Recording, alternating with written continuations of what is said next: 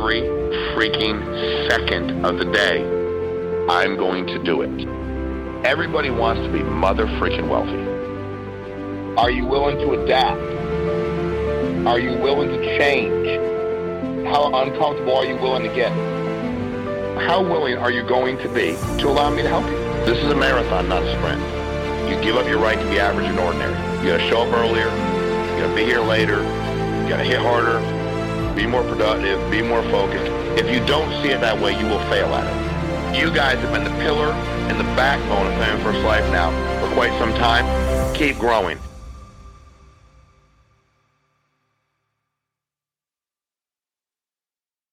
Good morning, everybody. Thank you for joining us. We have Sean Mike with us. Sean, this is episode number 81. Wow. So for 81 Saturdays in a row, we've done this call.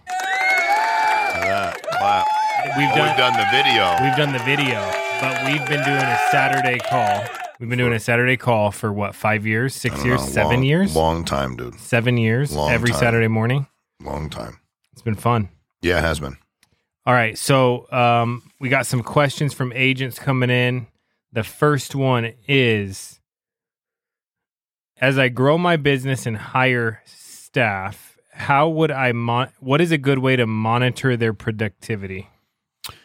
Everything for me was just like any other job I had. You know, when I worked at UPS, United Parcel Service, they looked at my productivity based on how many packages we loaded. Well, there was like when you either unloaded a truck, how many did you unload an hour? Loaded a truck, how many did you load an hour? You delivered them, how many did you deliver an hour? Right? Like it wasn't that complicated.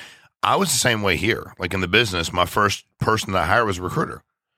And everything was issue paid volume. That's all I ever did. So if I hired, 5 people in this room right now, we just got started and I was doing $100,000 a month. I'd be like, okay, well, I'm doing $100,000 a month. Like I'm selling whatever, 30, 40. I got a few other people selling. Okay, now we're going to measure our success based on how much we grow. And I came up with the numbers for that. I want to include everybody too, Andrew. Like I didn't think it was fair if I had one recruiter, one contractor, and somebody was helping with leads or helping new agents. I had 3 staff. I didn't think it was fair to say, well, if we grow, it's because the recruiter, or we don't grow, it's the recruiter's fault. Like, we're in it together, right? So I was like, but I had a number every month. I did think that every staff member there needed to, especially at that time, we were trying to grow by $100,000 every month. Like, that was our goal, even at 100. You go, it's a lofty goal. I'm like, no, it's like 4 or 5 people selling life insurance a month. So everything you do should be based on issue paid life. And if you have staff and you're where you were when you started 6 months ago, I don't probably need to tell you that if you don't have the staff, you wouldn't have gone backwards. Staff don't prevent you from going backwards. They either help you grow, and I think what you'll find out a lot of times with staff, and I'm just being honest, is you think they're putting in the work. Like when you're an agent selling, when you're not dialing, the appointments. Like some agents say they're selling every week, and like, dude, they dial an hour a week, 2 hours a week, whatever it is. They're not dialing on a regular basis, right? So the staff, it's only issue paid volume. It wasn't what they told me. It wasn't what new ideas they had. Because what I realized is staff and employees can be really good at convincing you they're productive when they're not. And the only number that didn't lie was the issue paid number. That was it. So everything came back to, hey, we're doing good. No, you're not. We're 2 months in. We have the exact same volume we had 2 months ago. I'm not mad, but let's come up. And also, when some of the recruiters early on, 14 years ago, would say to me, what do we do next? I'm like, you're the recruiter. I don't know. I'm over here selling life insurance, recruiting people warm market. You're supposed to be recruiting people cold market and finding people in warm market. Like that's up for you to figure out. So I think that a lot of us don't stick to that number. I'd be like, can you imagine if when I was working at UPS, I convinced my boss not to track the amount of packages I unloaded in an hour when I was unloading trucks? Don't worry about it, dude. I have some new ideas and we're friends and I was nice. And I think it needs to be you'd have to have a good relationship with people, right? You have to work hard to put them in a better position, but you should be discerning if they're good at their job based on the numbers. That's it. Issue paid numbers. So we're doing this new thing, which after all these years, it's my fault for not tracking certain things. Mm-hmm. But we're doing this new thing where every day on Monday, we're filling out our week schedule. Mm-hmm. And these are the things that we know we're going to have to do that we do weekly, right? Mm-hmm. And then we're putting what the task is and the amount of time that we're assigning to that task. Mm-hmm. So we can get a clear look of what is taking up our days. And then we're going through and getting rid of some of them that they're never going to create any revenue. They might look cool or sound Correct. cool or be fun, which in some cases could be important, but that way we can get a clear look of, and we're trying to replace everything with something that produces income and also something we can gauge. What do you think about that? I love it. I mean, we used to have, ours very rudimentary. The staff would send me every day email at the end of the day of what they did for the day, right? As a breakdown, it took, whatever period of time, and it broke down what they did for the day. You need structure. And I think when you have, when you walk into a company that's been around for hundreds of years and you have your job title, but here it's very enigmatic, which is what happens to a lot of small businesses. They hire staff, right? Their first 1, 2, 3, 7 staff. They really don't know what to have the people do. And then a lot of times this person starts doing something, they hire 3 more people. And it's like, but they're not looking at what this person. Well, this person may not even be working 3 hours a day, and you don't know how to track what they're doing. It could just be with stuff that they could. Well, they could be at the office doing something that's work, but they're not productive, right? What they're doing is not. To your point of, we had a lot of people love everybody. They got into becoming podcast professionals, not selling, not getting people selling, not hiring new people, recruiting new people, getting them selling. And I think that you have to look at the ROI and everything you're doing. And that was my thing, is every single thing I did, I wanted to have return on investment on it. So I love your idea. And I think it's important for people to be held accountable. And first of all, you have to hold yourself accountable. If you're an independent contractor and you employ people, you have to find independent people. They have to be good because they're going to hold themselves accountable. You're not going to have a staff meeting every day. You're not going to have some office where there's 400 people in there where you're sitting down and, every 15 minutes you're having dude, they're going to be working autonomously. So you have to find really good people. That's why you pay them really well and you take good care of them so they can earn in that, they can share in the profits. But I love your idea. So one other thing that we're working on is and I want to see what you think about this. So there was a time where we were doing 3 podcasts a week. Okay. And we were getting recruits from it. And what we've seen just from our agency and insurance agencies is, let's fast forward 3 years later. Now there's 1 million podcasts about insurance out, right? Everywhere. There's, who knows, thousands of FFL podcasts. So what we've seen is the more diluted that gets, the smaller amount of recruits we get from podcasts because they're being divvied up probably between all of. People can end up anywhere in the whole the grand scheme of things. So we're actually going to stop doing podcasts for a little bit and focus on getting on the phones and just old school recruiting people, calling people. Like, what do I need to be doing this for when I could just be? I get 3 new people selling by the end of the day that you get to talk to personally. We're all doing podcasts. You get to talk to exactly. them. You guys get on the phone with them and figure out who they are, what they want, what they don't want, what they're doing now, and why they think they'd be a good fit here. Now, a good. It would be interesting to see that versus someone who's just popping up videos. Well, that'll win all day long. That's how this industry was built. Yeah, because you don't make a connection. The videos and all that stuff's good. I heard a guy say the other day, and I don't agree with him at all. I don't agree with much of what he says. He doesn't work with us. He just makes videos and charges stuff. But he said, people buy from you if they know who you are, not if they trust you. It's like, what? No, people buy from you one time if they heard of who you are, or maybe seen you somewhere, or maybe recognize your name. But once you get paid to do something for them and they don't trust you, they will not do that again. I just don't think most people are that stupid. So to make that connection with people, there has to be some kind of contact. And I think, Andrew, for me, watching a video don't mean I need to be able to talk to somebody. And I think about how many calls you could make in an hour and how many people you can speak to in an hour. And what are they looking for? They're looking to be recruited. They're looking to be wanted in the industry, looking to be told they're a good fit for your organization. You do a podcast, dude, it's about as informal as it gets. They watched your podcast. Okay. Dude, any of the stuff I've done, it's the messages you get after. Yeah, you'll get some, but there's so many people out there already asking to be part of this, and what we do, some of the lead gen stuff that we do for agents, and also warm market. Dude, we walked away from calling people's lists. Yeah, check this out. Like when I got hired, I was working at the grocery store, and somebody goes, "Hey, want to sell insurance?" Correct. And I was like, "Yeah." Correct. And there's hundreds of millions of people out there. And it was good timing because this lady had me take her groceries out every week. And she had a nice car, and I asked her what she did. She goes, "My husband sells insurance." And An hour later, my buddy calls me, hey, want to sell insurance? Okay, no problem. But, dude, that's the other thing, dude, blows me. I was with Isaiah Tatamy the other day, and he's like, you do this all the time. And I'm like, yeah, I just recruit people. Like, the ballet, this one, dude, everybody. And then their friends of friends. That's how you build stuff. And, you know, look at what the insurance, take a step back and think about what I still can't wrap my head around is I could go somewhere to your house 40 minutes, and on average, if I did my job and the policy was, you know, let's say $80 instead of using like $80-$90, which is what most of mine were, somewhere then, did I make $1,000? And I was like, I was working at the state, knocking on doors, trying to get people to like take care of their kids for like $18 an hour. And it was a lot of work, like a lot of work. And then I sold real estate, and God knows what that ended up being an hour. It wasn't a lot. You know, and then I had a job chipping wood and cutting trees. That was for like $15 an hour. So to understand how, to your point of the bagging groceries and the lady with the car, dude, it's just the industry is insane. All right, what's your opinion on real estate, future of real estate? What do you think it looks like in this? I don't know. I lived through this. And I mean, you look at the rates, dude, and you look at what people did. And, dude, listen, these hot, obnoxious, white hot, out of control markets are always followed by a lot of violence. And they are. I mean, that's what's going to happen. You don't need to, you know, I don't need to be I don't need an economics degree to know that. I lived it in 2008. You know, when you live in a community and the average house is going to be as bad?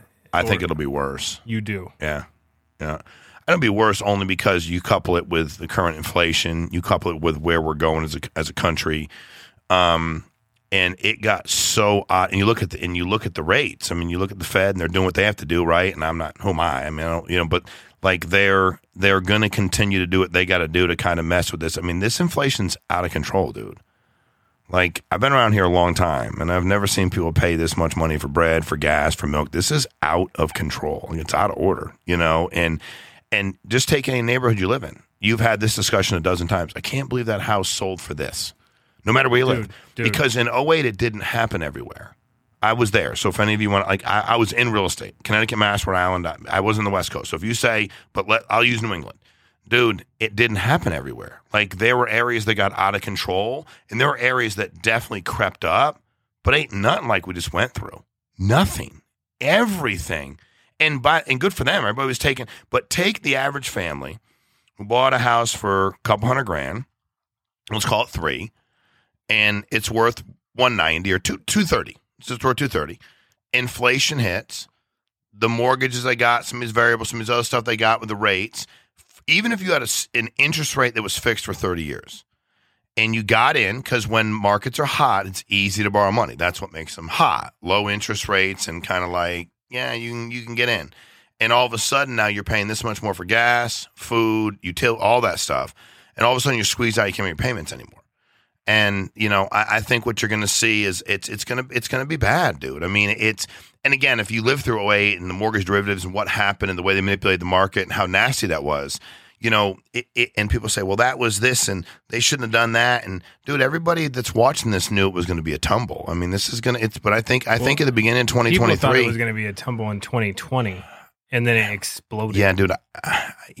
I think, I mean, you know, dude, all I know is I think you know, what's happened the last couple of years and what happened with COVID, I don't know. I didn't think any of the things I thought things were going to continue to do what they're doing. And I said that. I said about our industry. I was like, even, you know, life insurance, anything, I'm like, it's going to be a pretty good run for some people for a while, depending on what industry you're in. I mean, some of the service industries and some of the industries that, like, you know, I was the guy the other day who was a DJ.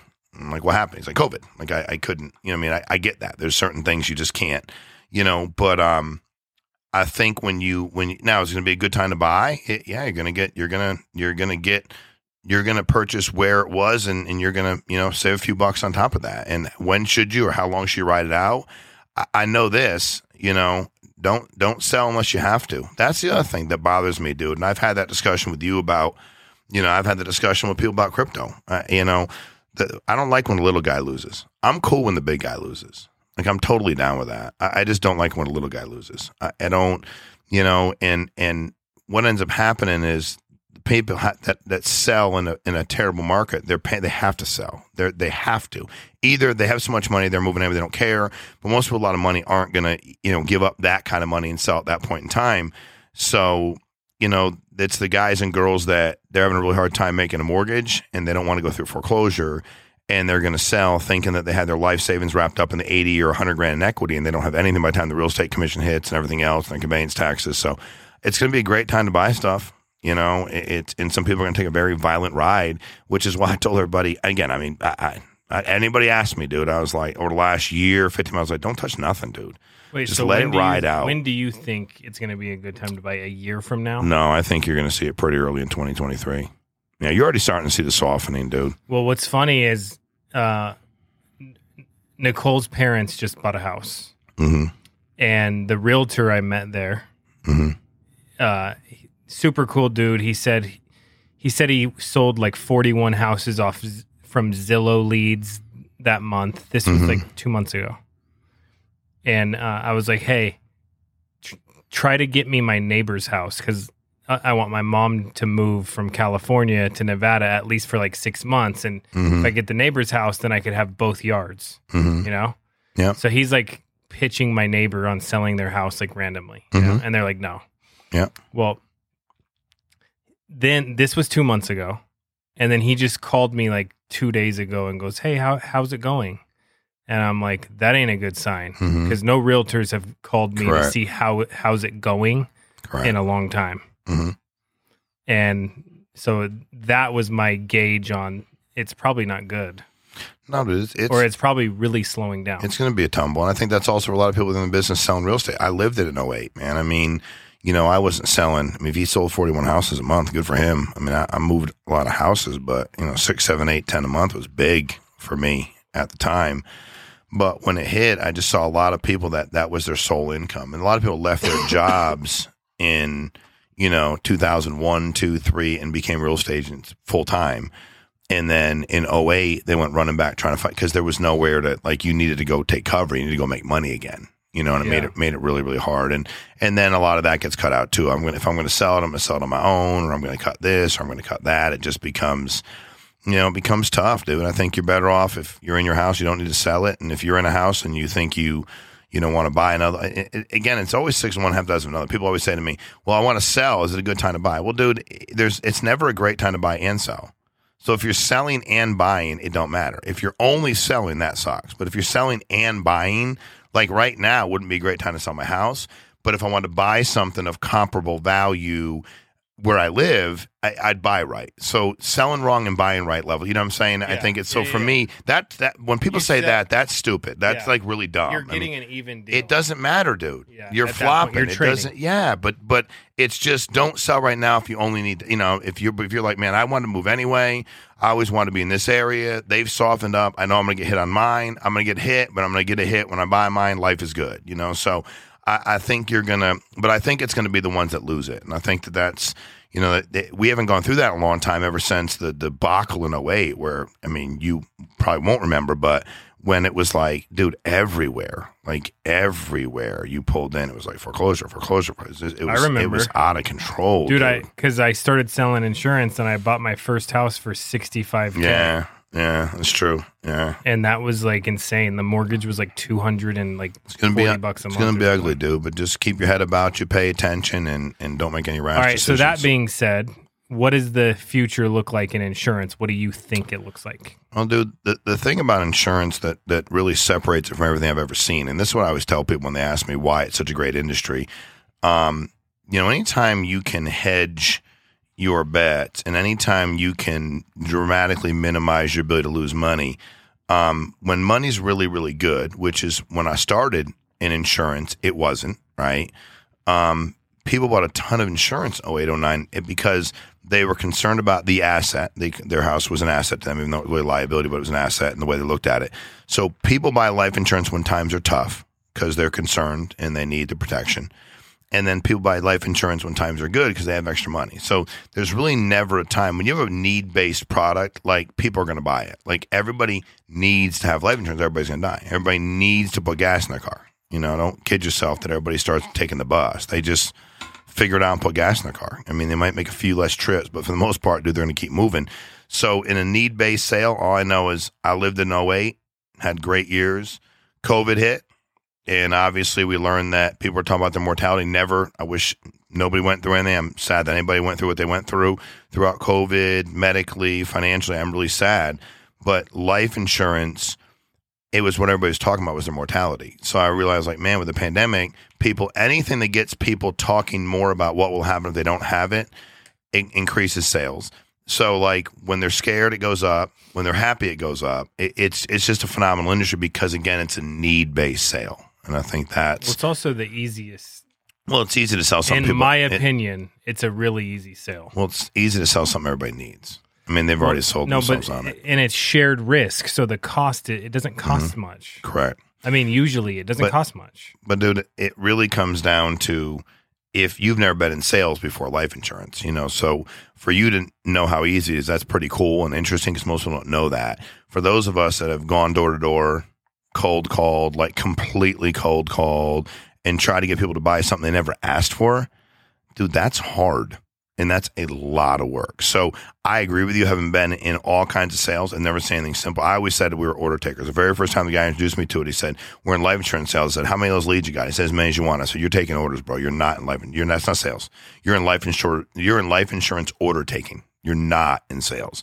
I can show you sales. This is not sales. Yeah, that's insane. And the average premium is what? What's it cost client? $1,200-$1,400 a year. So $1,200-$1,400 a year, and you look at alternative sales. For 45 minutes of work, I ain't seen it. For 45 minutes of work, even if you took a real estate and said my average, if I was selling 2 houses a month, they were $400,000, and I'm getting 3%, that's $12,000. But it might take me 4 months to consummate a sale. I know. I can go do 12 in a couple of days over the weekend. Yeah, it's awesome, dude. All right. So for people that want to make extra money, because there's probably going to be more people that want to, or maybe even there'll be a lot more people, yeah. And you came up with this thing, or we did at a meeting. I don't remember who exactly. I think it was you, but it was called, we said, do your part. That was going to be our line for 2023. Do your part. Correct. Like our hashtag as a company. Can you explain that a little bit? Dude, in 08, when I got my license, I felt like it was my obligation to share it with everybody that I knew that needed to make extra money. I didn't do it to get a certain number of people or get on leaderboards or to make a certain amount of money. I shared this opportunity with everybody, the life insurance industry, because I want to see people win. So doing your part, I think when the inflation hits and all these things happen and people are having a tough time and families have a tough time making ends meet, I think do your part is, we work here at FFL and that's cool. We're in the insurance industry, but it's also our job to do our part to let other people know what's out there. To let other people know that they can actually achieve this, to let other people know, because what stops them usually is they have their own idea of what they think the industry is, and what they think isn't. And we can educate them on that and empower them on it. Do your part, Andrew, is spreading the word, because there are hundreds of millions of people out there. Vast majority of them say they don't have enough for any life insurance. And then you got hundreds of millions of people and the unemployment rate's only 2%. And like 80% of them say they need an extra job. So like we have such a wide open opportunity. Doing your part is getting more people covered and getting more people paid to protect their families on both ends. So that's how I look at it, man. It's a crusade to me to do your part. That's awesome, bro. Well, thank you for coming in. We will see you guys, next week. And that will be our 82nd in a row. 82. Number 82. Love it. So we'll see you guys next week, and thank you for coming in. Thank you, bud.